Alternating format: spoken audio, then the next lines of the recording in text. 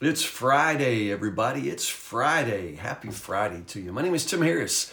It's 10 o'clock on Friday, beautiful Friday. And anyway, I'm excited to be with you this morning. I hope it's been a good week. I know it's been a good week in the Word for us. We're in the book of Acts. I'm picking up in the middle of chapter 5 today. Chapter 5, I said verse 17, but I really didn't talk about 12 to 16. Let me back up. Acts chapter 5, let's start in verse 12 together, because there are a couple of strange things here in this little passage. First off, just notice it's another one of those big summary statements that Luke likes to include. This is the third big summary statement. This one really focuses on the healing ministry. It seems to be in response to that earlier prayer, was that back in chapter 4, where the apostles, asked for power for signs and wonders. And this seems to be the divine response to that request. Here's the power, here are the signs and wonders, and it's really pretty amazing. Verses 12 and 13, 14 right there, it's just strange, and honestly in the Greek, it's hard to know what we're saying here. It kind of sounds like they're saying, all the believers, were out there, Solomon's colonnade, but nobody else would go out there because there was too many people. It's like, well, if nobody went, how were there so many people? And this is what it sounds like, nobody would dare go out there and join them, because there were so many people joining them, What are we talking about here?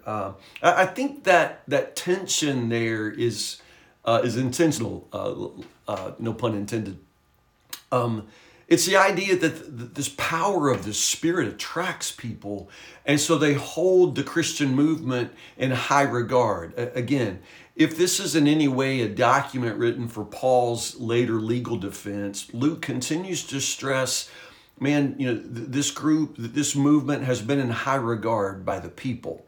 So I think Luke wants to stress that again, but also, and especially following that shocking death of Ananias and Sapphira by the Spirit, I think there is this sense of, people are drawn to that power, but also they many of them keep a healthy distance because there's fear associated with that power, and while some people have a positive regard, they hesitate fully to surrender and submit to that power because there is a real fear of God there that I think is appropriate, and people recognize the price of that commitment. So the numbers continue to grow, and again, the general reputation is favorable and positive, but not everybody runs and joins for that simple reason that you have to count the cost. Do you understand what I'm saying?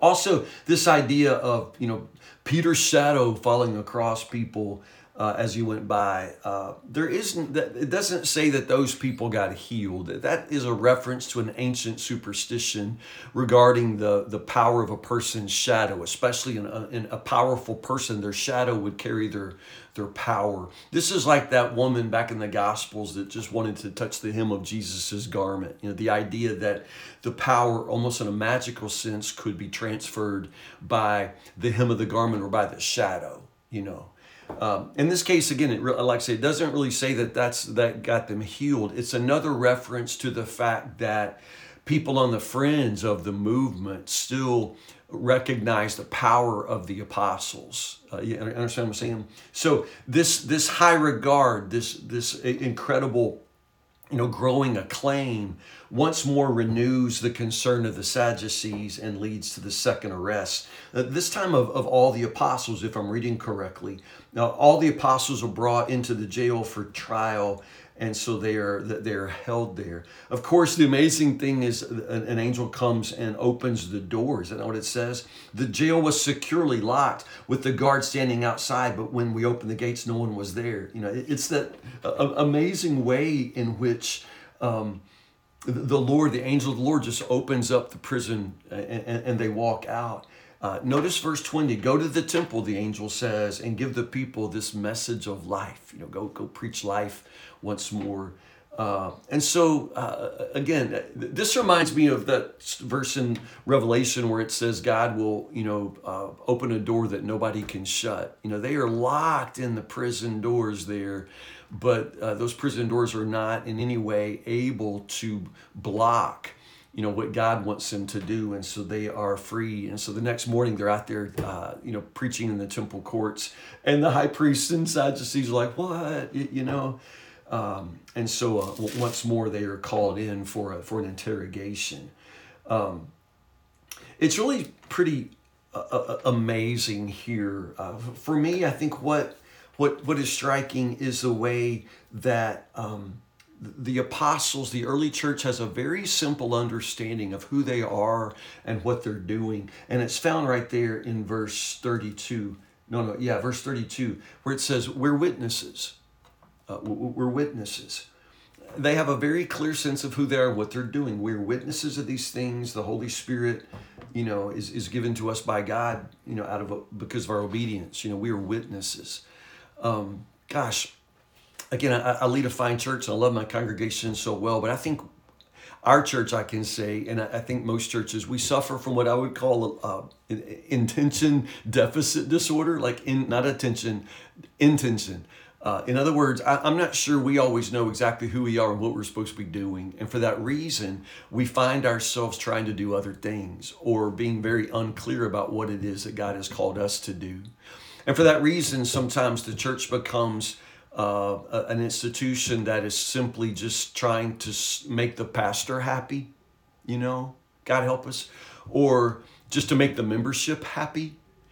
Again, as a pastor, if I deal with people who have complaints or criticisms, it's mostly because in one way or the other, the church has failed to make them happy.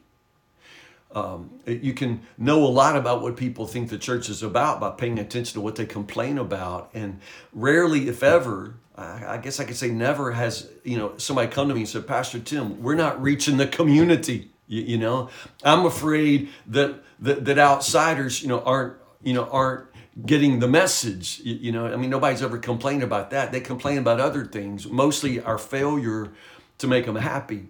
And again, I just remind you that at this point in the early church, they have a very clear sense of what they're here to do. The angel told them, right? Go out to the temple and give the people this message of life. That's our mission, right? Go to the people, go out to where the people are and share this message of life. I wish that we could become that focused and that clear once more about who we are and what we're called to do. I also just can't help noticing that in this passage, God just continues to open these doors, of course, but also at the same time, every time there's an open door, an opportunity to step forward into obedience, there, I guess, is always an equal opportunity to go the other way. But every single time God opens a new door, the apostles walk straight through it with boldness and obedience. And I love that. What I'm saying is, in this little passage we're reading today, I see that they have at least 4 opportunities to quit. At least 4 opportunities just to quit. Not the least of which is at the very end of the story. And don't miss this, where it just says in verse 40, they called the apostles in one more time and had them flogged. They had them flogged. Just so you know, the Jewish flogging here, again, this is all they could do. Rome doesn't give them the freedom to put people to death so they can flog them. But a lot of people died in flogging. It's 40 lashes with a triple strap, leather whip. So the 3 straps. It's 40 lashes minus 1. So they really only get 39 so that that God is merciful. Go figure. So they give you 39 lashes with a 3 strap whip. Bare chested, you're kneeling, and they would alternate. I think 2 on the back and 1 on the chest. 2 on the back, 1 on the chest. 39 times. As I say, some people didn't survive that. But I find it amazing that the apostles are flogged, and at the end of that, they come out rejoicing. Like, who does that? As I said, it's a good opportunity to quit. If you need a good reason, that would probably be 39 reasons why I could quit. But they come out praising God. They saw Jesus crucified, die for them, and now they're thinking, we must be on the right track, because the same people who hated him hate us now, and the same people who wanted to kill him would kill us if they could, Backing up there, I love Gamaliel there. I think Gamaliel, we'll learn, is one of Paul's mentors, but Gamaliel's the one who says, if if what they're doing is coming from them, it's going to fizzle out. But if it doesn't fizzle, then if God's behind it, then we'd be fighting God. My goodness. Once more, a religious leader speaks more truth than he could possibly ever actually know. But at any rate, one more time, they warn him, they flog him, turn them loose, but all they do is walk straight back out and begin preaching once more, Jesus is Lord, Jesus is the Messiah. And man, I love them. I want to think that if I were one of them then, I'd be just like them, but I don't know. I'm not much like them now, Are you? Again, we like to think, man, that's our people. That's a church. That's what the church is. But, we're the same people that, we almost want to cancel if it's cold or raining, So I don't know if we take the lashes, the whipping, with praise as these disciples do. They, man, God opens doors. They walk through them with boldness. And honestly, that's who the church is. That's who we are, and that's what we do. God help us.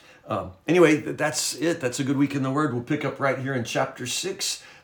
First deacons, perhaps. We'll talk about that. Acts chapter 6, verses 1 to 15 for Monday morning, okay? If you don't have a church home, Sunday morning, 8, 9:30, 11 here at Woodburn Baptist Church, I'm starting a new sermon series entitled, I Have My Doubts.